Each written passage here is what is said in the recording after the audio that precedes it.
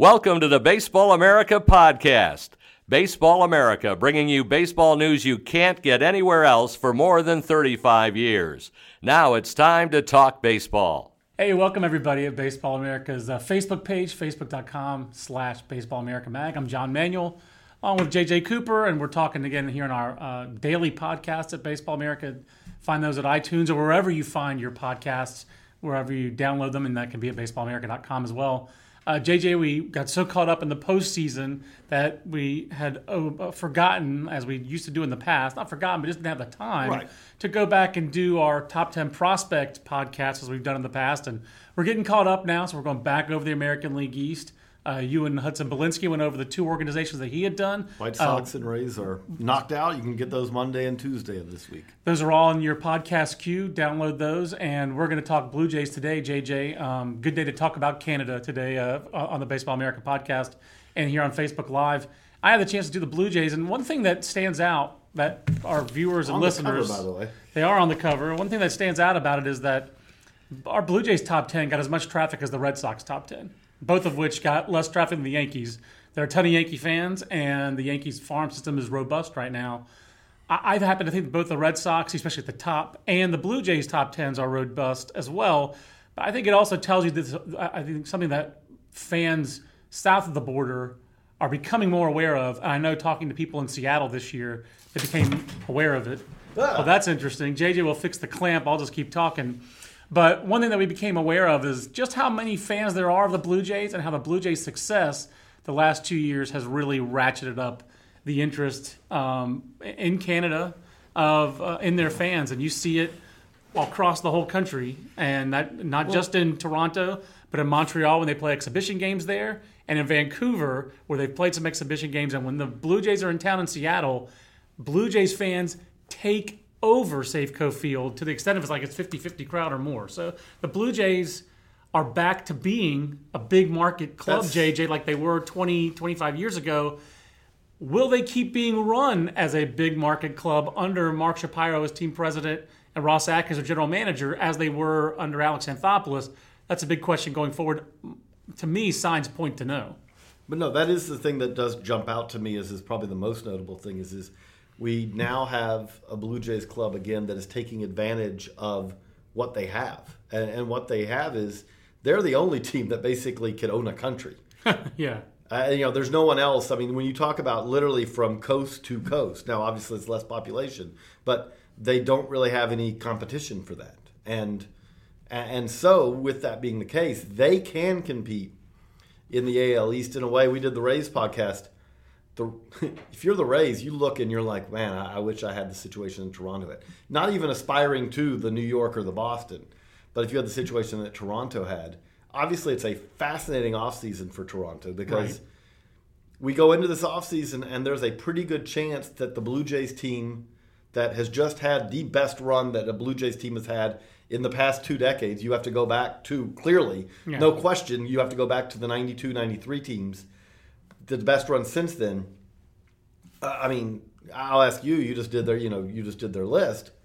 Does this team contend in 2017, or is it not starting over, but is it essentially rebuilding? I think they're a little bit in between, to be honest with you. I think they can contend. It depends on what they do this offseason. But the identity of this team offensively has been right-handed power for the last 2-3 years. And really longer than that. It was Batista, and then he was joined by Edwin Encarnacion. I'll go Edwin again. That is my favorite trope in Major League Baseball. I just love that this dude runs the bases like he's got a parrot on his arm. It's just so hilarious. But those two guys, the 30 home runs per year annually that Jose Batista has averaged over 9 years, but he's on the wrong side of 35 and a free agent. And did so signs in 2016 Definitely. That maybe the best years are behind for him. I think it's fair that his best years are behind him. I think that's just that's. I think he would acknowledge that. But can he still be a productive player going forward? And how much does he get paid? And where does he play? Right. Yeah. Is he still capable of playing an outfield corner? It seems like he's not a good right fielder anymore. Is he primarily a DH? Can he play first base? Edwin Encarnacion seems to have shown that he can still play first base. He's not just a DH. But he certainly seems like he's more of an American League player. You'd rather have him play some first, some DH, then always be your first baseman. But that guy averaged 39 home runs a year. 39 home runs a year for 5 straight years, JJ, over that 5-year period. Second in the major leagues. Only Chris Davis of the Orioles has hit more home runs in the last 5 years than Edwin Encarnacion. So those two guys are free agents, and besides them, they still have Tulowitzki. You obviously still have Josh Donaldson, the best player on this team. You still have Russell Martin, a right-handed power hitter. You still have Devin Travis at second base. If he's healthy, his best asset is right-handed power hitting. And his worst asset is staying healthy. Yes. And then you look at their farm system, and Anthony Alford is probably their guy at the upper levels-ish, high Class A, headed to Double A, who's got the most impact, in our opinion, I think in the industry's opinion. He's not ready for the major leagues, though, for 2017. No. He needs a lot of playing time. In my mind, I think he still needs a bat. You know, he had a very difficult first 3 to 4 months of the season between the knee injury and the concussion that he had. That said, he finished with a flourish in August and September, and then he's been good in the fall league. And, the guy had a step to lose. He did lose it during the year, so it's like he's getting it back. He's an impact player with power speed tools, JJ. I mean, Anthony Alford, for most clubs, is is a strong number one prospect. Because I know he didn't have a great year in the Florida State League, but in the league context, it wasn't bad. You look at the injuries, the physicality, and he has had some success in the minor leagues. I think he's a fairly robust number one, and he's not their number one. I would say if you have him as your number one, that's not a bad thing. But at the same time, I do think because of you are talking about a guy now. He moved quickly after, to his credit, after basically taking 2.5 years where he barely got any at bats. Right. He acclimated very quickly, and because of that, he's much less behind than you would expect for a guy who essentially was a football player for multiple years. Right. But 716 OPS in the Florida State League last year. In a bad year, he still was an above-average offensive player in a very difficult league. And he still stole bases. Concussions. That's with... Yeah, and a bad knee. And he still stole bases. I mean, I had scouts tell me I had him as a 7-runner last year. I had him as a 6-runner this year. So he definitely lost a step. For me, it's not like a top 20 for number one prospect. But if he's your number one prospect, you're not ashamed of him being your number one prospect. Yeah, no question. He's a top 100 guy, but he's not their number one. Right, and because this guy is. Because Vladdy Jr. And this is an instructional league photo, and the way you know that's from instructional league isn't the empty seats; it's the fact that he doesn't have braces on. Because if you look in the Appy League photos, we have of Vlad Guerrero Jr. He had braces because reminder. He's 17. Yeah. So this guy, he's one of our only number one prospects who's also a winger song. This guy is only 17, 33 walks, 35 strikeouts, robust power in the rookie level Appalachian League. JJ, he's going to be really hard to rank in the top 100 because it's hard to not be exuberant about Vladimir Guerrero Jr. for me, because I do think he's Edwin Encarnacion Part 2. He's more like Edwin Encarnacion Jr. than Vladimir Guerrero Jr. in terms of his skill set and offensive ability. A guy that I think of also, and they're a little different. I think that his body's better. Mm-hmm. But I remember when we went to the Appy League and we saw Miguel Sano. Soy outrage! We saw Miguel Sano. We didn't see him do that. Yeah, but we saw Miguel Sano, and you're talking about a guy who, even though he was very young for the league, his power stood out like he was a 22-year-old in the league. Right. That's what you also see, I do think, in some ways. It's in that same spectrum or phylum of elite prospects from day one. I agree. Elite prospects from day one, especially international July 2 signees who, in Sano's case, he was in the top 100 before he ever played a game. Right. Which happens very rarely. Yeah, probably he might be the only one. We might see it for Kevin Maitan this year. Vladimir Guerrero Jr. is clearly, I think, a top 100 prospect right now for next year, having basically now had one season. He'll be ready for full season ball, it would appear, as an 18-year-old, which is hard to believe. That's an accomplishment. That's an accomplishment. The questions are where he plays long term, and really the answer with that is that it's not really something that you really are that concerned about. He's a third baseman now. I like how you Edwin Encarnacion was a third baseman for the first half of his career. Yeah. Although with him, I think every player is different, but it is instructive. I do think with Edwin Encarnacion, it helped him. He was a poor third baseman. Correct. Moving him to first base and saying, "Don't worry so much about the defense," really allowed him as a Blue Jay to become the guy that he is. Yep. Whereas he had some solid seasons in Cincinnati, but when he was in Cincinnati, it was something where you also you didn't know, like, it was the errors, and his offense production was solid. It wasn't spectacular. Right. I mean, he hit 26 home runs, I think, in his best year there. But yeah, I mean, he wasn't the player that he became in Toronto. Certainly, part of that was the ballpark. It's a home run ballpark. So Encarnacion certainly, I think it all mushroomed, but to kind of snowballed, I meant to say. But these, I do think that those are two instructive. Those are both middle of the order, dynamic players who are middle of the order players on at his best last year. Sano was on a near playoff team, and Encarnacion's been in the middle of the lineup on a playoff team the last 2 years. I think Vladimir Guerrero Jr. can be that kind of impactful player, if not better. And the trend lines are good on the defense. The body's gotten better since he signed. The arm strength has improved. It's a shorter arm stroke than it was in the outfield, and that was immediate. Last fall, Blue Jays officials told me, his arm stroke is better from third base. He was a 40 outfield arm guy in the outfield, but in the infield, where he has to be quicker and where he's gotten some instruction, he's better. His arm has gotten better, and it got better again this year too. So I'm encouraged by the strides he's made. To be the big caveat for him, even to me, a worst case is like a right-handed version, like a Pedro Alvarez, who was, when he kept his body in check, was a third baseman and led the National League in home runs one year, even when he struck out too much. I think this guy will be better because he does control the strike zone better. But you do have to watch the body. He does not have the long, lean, live body that his old man had. No, he does have the high pockets. You mentioned about Alford, and I want to jump around a little bit in this list, because if you talk about a guy who's a little closer to the big leagues, and there's obviously, I don't think he's ready for it, but there could be an opportunity, because you just said there's gonna be bats potentially departing. But Rowdy Tellez, number 6 on this list, had a very good year in Double-A this year. Has faced skepticism kind of all the way up, partly because when Rowdy Tellez was drafted, when he signed, he was held back, and you say, why was he held back? He was too big. Right. That's right. He was, and he himself will say, I had to be a prospect. And I thought there were 2 scouts this year who both noted that, and one who said specifically he'd spoken to Rowdy Tellez about it before a game or after a game, and then Rowdy Tellez told him, I had to lose 25 or 30 pounds. I want to be a major leaguer. I think I'm good enough to be in the major leagues if I get in the right shape. And that scout was like, I just went back and put in my report, premium makeup, wants it, knows he can do it. He's seen his peers. He's played the minor leagues, and he thinks, I'm as good or better than all these guys.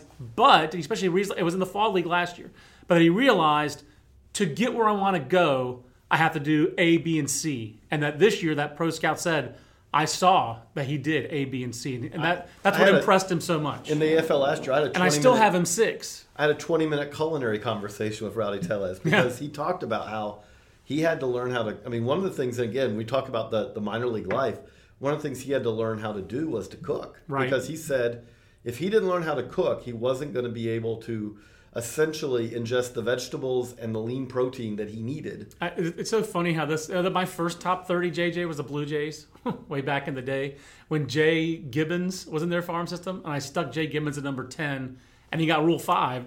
Goes back to the Rule 5, of course. Got Rule 5 by the Orioles. But my background on Jay Gibbons was like how his college career took off.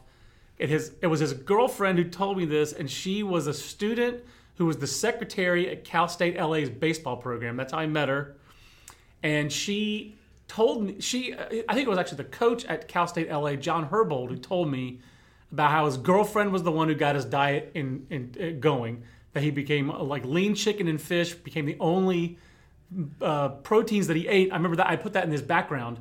Now, Jay Gibbons later, I don't think he was in biogenesis. I do know he had a PED suspension, so might have been more than lean chicken and fish. But it's just so funny how this comes around. And Jay Gibbons was a solid big league player. I think that Rowdy Tellez is a little bit better than that, but he's divisive, JJ, because there's this question of just how much bat speed does he have? How quickly does he go through? How quickly can he bring the bat through the zone? Yeah. And it's funny. I'm working on the Astros top 10, and we're talking AJ Reed again. They're not too dissimilar. And again, it is something where you're talking about guys who are extremely productive in the minor leagues, but there is a certain amount of you have to basically at some point throw him in the ocean. Right. And if he swims, he's an everyday regular first baseman. And if he drowns, you keep looking for another first baseman. If he drowns, you send him back to AAA, and he becomes. And he has a long career, that's making right. $50,000 a year. So basically, to me, the comp I've always used the last couple of years is the Lucas Duda line. Lucas Duda, to me, was the border of a first division regular at first base. Others can have the Mendoza line. We have the Duda line. That Duda guy. This guy, but Lucas Duda hit 30 home runs for a pennant winner one year. He had other flaws. The defense wasn't great. It was exposed in last year's World Series. He's not mobile. When you're a big guy and you're not a great athlete, you get hurt easier. All these things have happened to Lucas Duda, but at his peak, he was a first division first baseman for 2 years. I was going to say, it's about a 2-year peak. I think Rowdy Tellez is a better athlete, and I will also just throw out a shout-out again. I threw it out in the magazine. I'll throw a shout-out to Dylan Carlson's dad. I forget his name, but Coach Carlson at Elk Grove High. Just the sick stream of talent out of the Sacramento area, but specifically Elk Grove. Derek Hill, Rowdy Tellez, Dylan Carlson, J.D. Davis. There's one other, Dom Nunez, catcher of the Rockies organization. And I'm leaving somebody out, but Sacramento, Matt Manning's a Sacramento guy. Sacramento repping and presenting in amateur baseball, in the draft and in the minor leagues of late. It's pretty impressive. But the other thing with that, though, that I would ask, though, is that what's tough with that is the Blue Jays may need a first baseman this year. Yeah, I think that Rowdy Tellez is ready to help them offensively. He only struck out 91 times in AA, hit over 290 with power. I think he's ready to help them in the big leagues defensively, and he's a left-handed bat, offensively, which helps them. I think the defense is dicey, and that's a problem. He's gotten better, but he's not an asset defensively, JJ. That's for sure. The other problem is that when you have a team, it is more difficult when you have a team that is, again, if they're looking at it as they're in contention, then you're probably not comfortable starting out saying Rowdy Tellez is our guy, especially coming off of AA. But if he's not ready, if they go out and sign someone else, right, or bring back Edwin Encarnacion, then you're talking about all of a sudden, again, these things open up. But you're then talking about he may be blocked for multiple years. Right. So, I mean, he's not a guy who can play the outfield. It's tricky to be a first baseman. It's tricky to rock around. I mean, he's just he's got. But to me, the other tricky prospect in their top 10, JJ, is Connor Green. Now, I'm bullish on Connor Green. I still have him number 4. He had about as bad of a year for a number 4 prospect as you could have because the walk rate just never got better all year. And he's a guy who I think, here's a guy, to honor Harry Carey briefly after the Cubs. He had a really tough year this year after a breakthrough year in 2015. And he's ranked there based pretty much on projection and the fact that he's a starter who's 92 to 97, touching 98 pretty much every time out. That every time out, he's flashing you a premium fastball. And I think that he has the athleticism to command it. It sounds like there was a lot of tinkering with his delivery, with his between starts routine, that he did not react particularly well to the new Blue Jays regime and some of the changes they tried to make. He did not get on a consistent routine all year. And there's some questions from scouts outside the organization of how seriously does this guy want it? Does he want it like Rowdy Tellez wants it? Because he does have his own IMDb page. He's from Santa Monica High in Southern California. He's acted a little bit. How serious is he about baseball? Those are the questions that scouts have because they see him flash an above-average breaking ball. They see him flash a really good changeup. He's been better against left-handed hitters than right-handed hitters the last 2 years. And they see this premium fastball. Can he bring all those things together?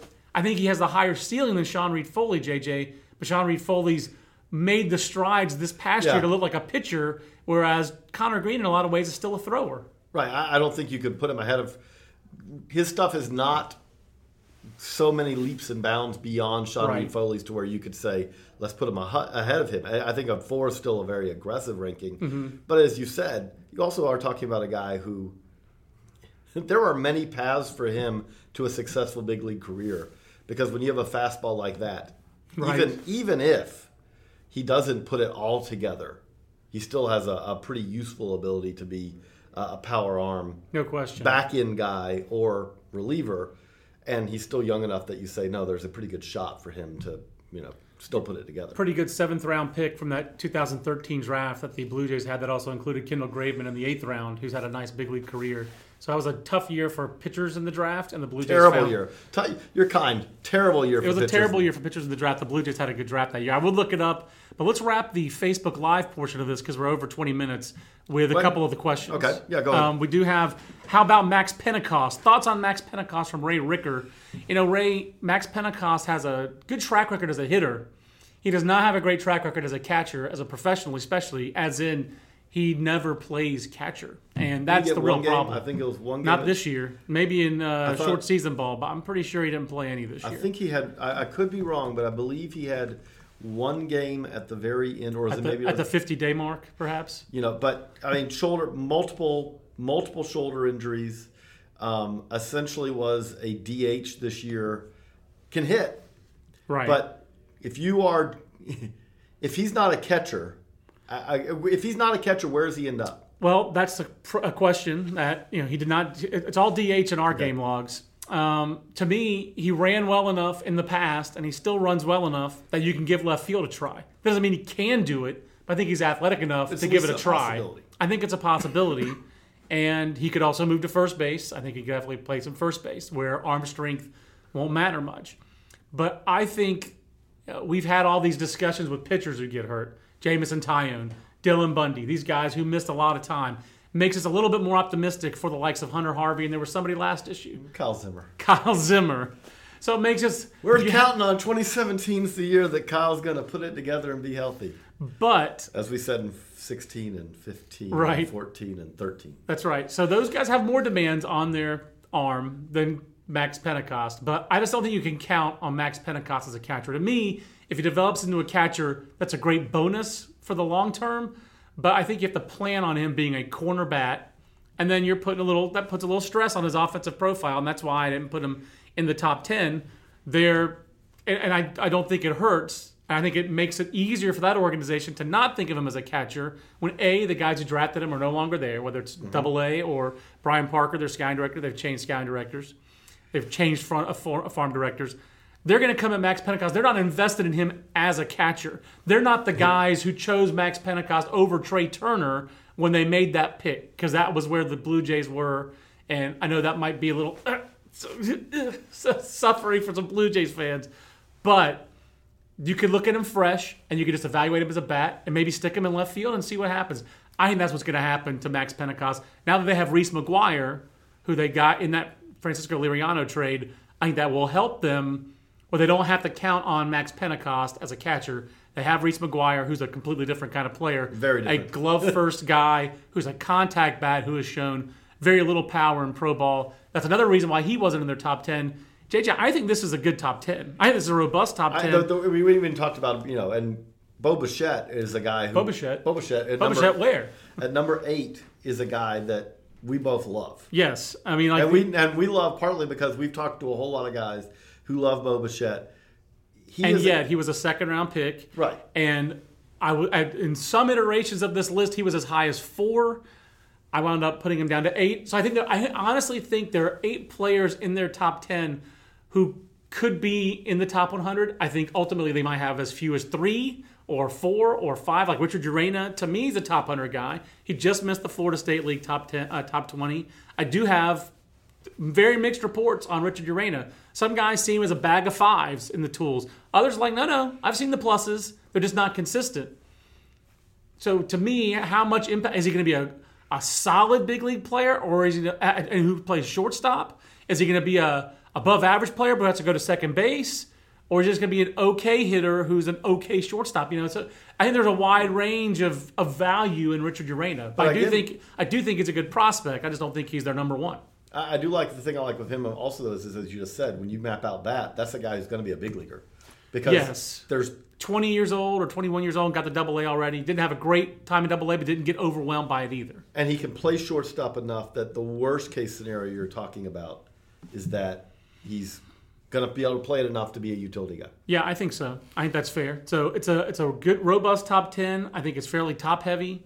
I think the Blue Jays, for all the talent they traded the last 2 years, are in pretty good shape with their farm system. And to me, it's a top 10 farm system because that top 10 prospects list is robust. I don't think there's any reaches in there. I think Justin Maese is kind of a Anderson. I'm already forgetting his name. Henderson Alvarez type of guy, right-handed sinker baller.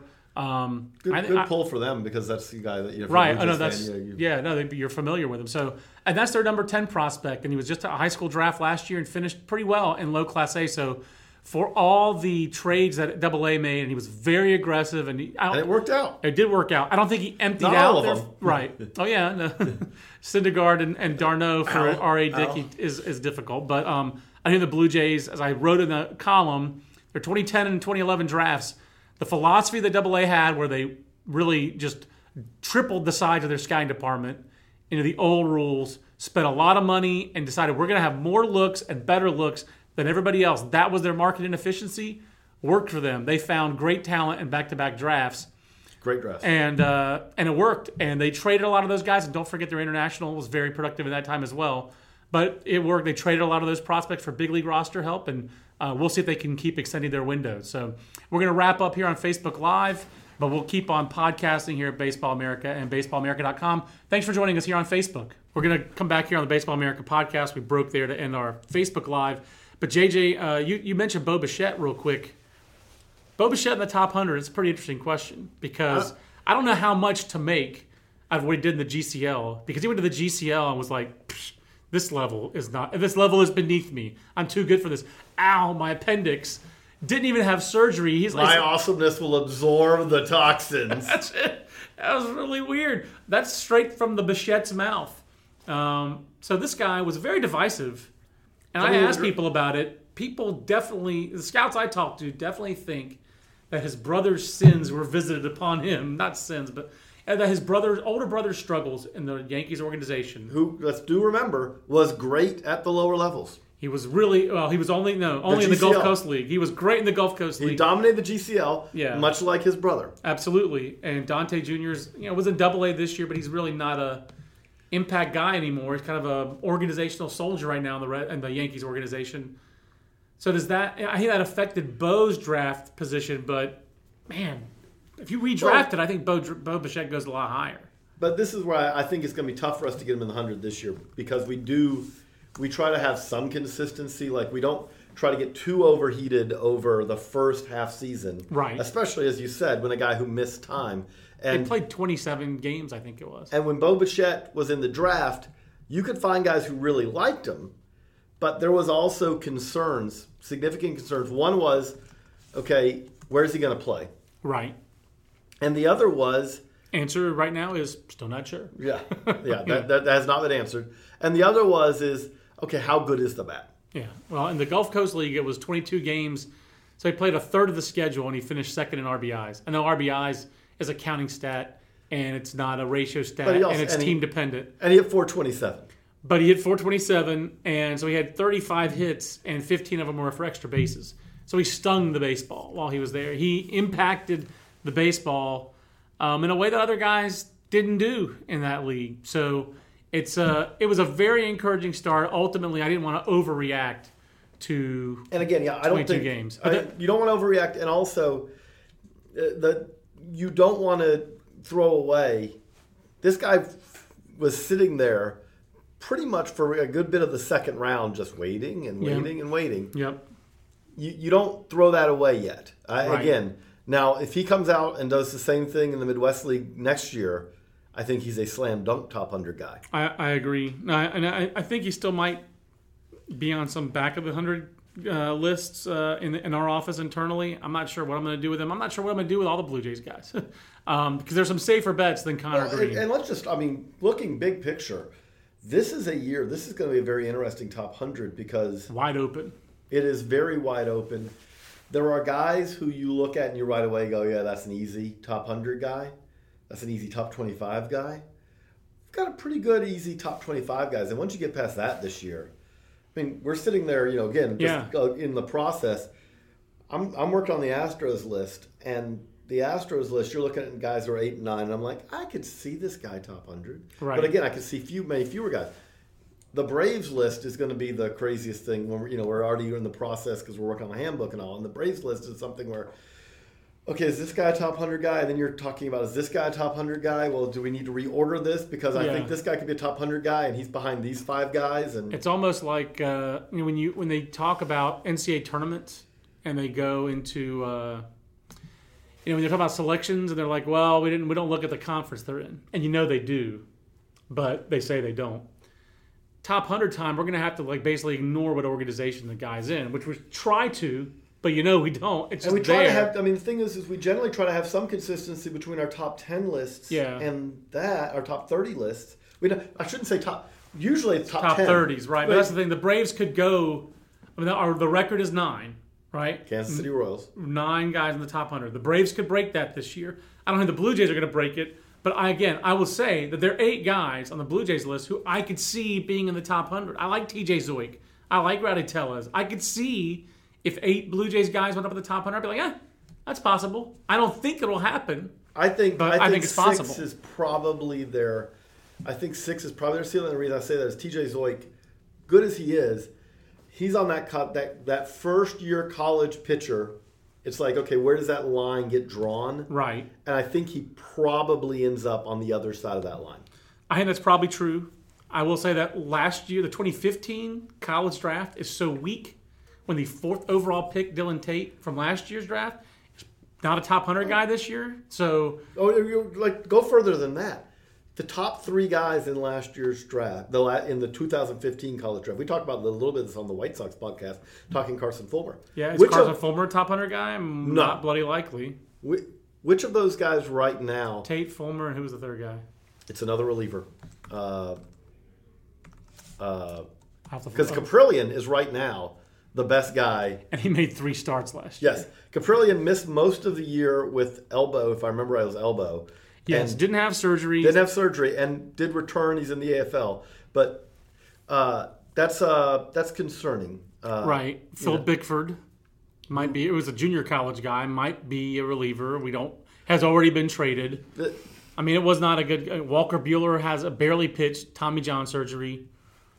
John Harris is a back-end guy on this Blue Jays list. Kyle Funkhauser didn't even sign, but is on the top 10 with the Tigers this year. I don't think I missed anybody, JJ. Dylan Tyler J. Oh, Tyler J. That's who I missed. So basically, I was looking at right-handers. Your top 3 college pitchers last year, or our 2015, are 3 guys who, all of them, they'll make noise that they're starters.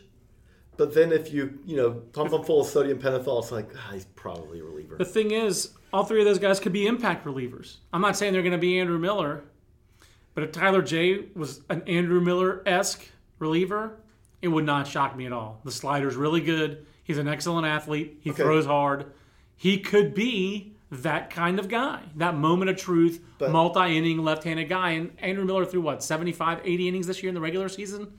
But flip it at the same time when you talk about how bad this college draft is for pitching. At the same time, let's take the White Sox. We had Carson Fulmer. This year they took Zach Birdie. Which guy with those 2 has more of a chance to be the impact reliever? I would say Zach Birdie, but not just that. His arm is so stinking fast, JJ. It's too fast for him. We're not on Facebook Live anymore, but remember how he lined up with his left foot as he came set, pointing at the shortstop. He overcompensates to stay closed. But you talk about he overcompensates to compensate for the sins of his brother. yeah, there's that too. So I just don't know. His brother, coming out was many of the same things that we talked about with Zach, and it was concerning that he basically missed the entire year with a bone bruise. Yeah, he almost throws too hard, and Zach Birdie might almost throw too hard, but he also. When I saw him awfully good. The thing about it is, I just didn't see him against UC Santa Barbara except on TV and a faithful changeup. My point being, though, is that when you look at Zach Birdie versus Carson Fulmer, Zach Birdie, you are not projecting at all. It is just, can we take this? Can we put this in the big leagues? And can you throw strikes with it? It also goes back to the whole industry, though. John Harris, we thought, could go as high as 10 in last year's draft. And he comes out this year as the 29th overall pick last year by the Blue Jays, I believe it was.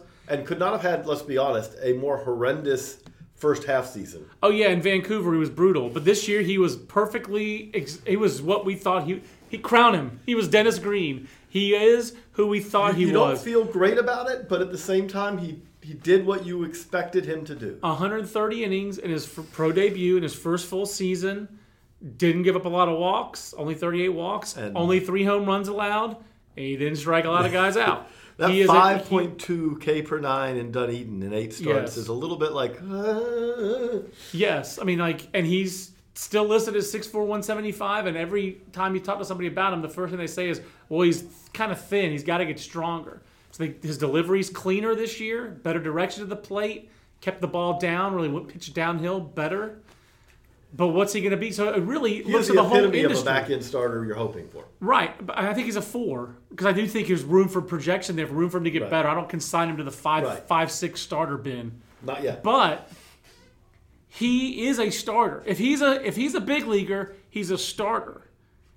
But he went 20 picks behind Tyler J., who everybody knew maybe he could start, but we know he could be an impact reliever. So it just kind of goes into what we talked about in the postseason. The draft was kind of leading ahead where all those power arms who could have been relievers, Jay, Tate, Fulmer, all those guys had success in college baseball primarily as relievers. Jay made like 2 starts. None of them Fulmer did start for 1 full season. Tate did for 1, I would say 3/4 of a season because UC Santa Barbara's season was just shorter than Vandy's because of no playoffs, no postseason. No deep postseason run. But yes, we had a 2015 class that the top 3 college pitchers taken. None of them had 2 full seasons of college baseball as starters. Right, exactly. I mean, like Tate basically pitched 1 year as a token, barely pitched at all for the Gauchos. Closer as a sophomore and starter as a junior. Fulmer, reliever as a freshman, reliever half year as a sophomore, and then starter. I mean, and everyone knew with that delivery, it's like, whew, that is not a starter delivery. Doesn't mean it couldn't be, but it wasn't a starter delivery. So it's not a starter delivery, and he's not someone where you said, well, but he is 6'4", 230 pounds. Right. Where, you know what? Maybe he's strong enough. Right. The other thing about the Blue Jays list is I think you have guys like Pentecost, who was a high draft, who's not in their top 10. Reese McGuire's not in their top 10. Harold Ramirez not in their top 10. Which, by the way, when we talk about heists of trades, and we said this at the time, I do not. A great trade for the Blue Jays. I like that trade for the Blue Jays. Hey, we'll take your pitcher that you're unhappy with and you have some money you owe to. Right. As long as you throw in some guys who have some use for us, too. And then how about like their 2 futures gamers, Perdomo and Francisco Rios? Both those guys are solid. Perdomo was, I think, either led or second in the Midwest League in strikeouts. Neither one of those guys are in their top 10 and there are a lot of questions about the consistency of Perdomo's stuff. And Rios. So there is Ryan Barucki, who had a disastrous start in the Florida State League, but that was really just to get him in warm weather. When he got the Midwest League, is actual where he should have been. Really good changeup and some pitchability. So they do have some pitching depth. And this is impressive when you consider that this is a team that 2 years ago was looking everywhere and going, yeah, we'll throw him in, we'll throw him in, we'll throw him in. I mean, they didn't trade 1 or 2 guys in their push. They traded a farm system of pitching. They traded like 11 guys from their 2011 international class. I mean, a ton of depth from that international class. Plus, again, Franklin Barreto from that international class, a guy who's a number 1 prospect, more than likely was last year.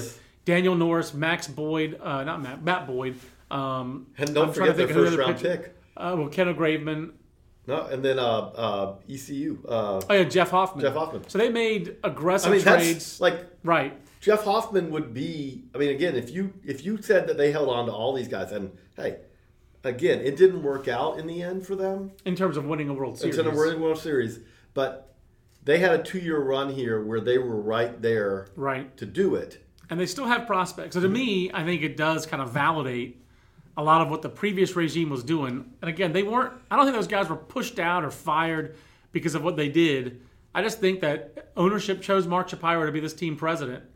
And he's bringing in his guys. And he just these things a little bit differently than the way Alex Anthopoulos and his crew did. And also, just from a human standpoint, if you're AA and you've essentially, I know that there have been some of the same structure, but you feel like that what you did worked, it's very difficult to then say, okay, now I'm essentially gonna take a step back and stay here. Right.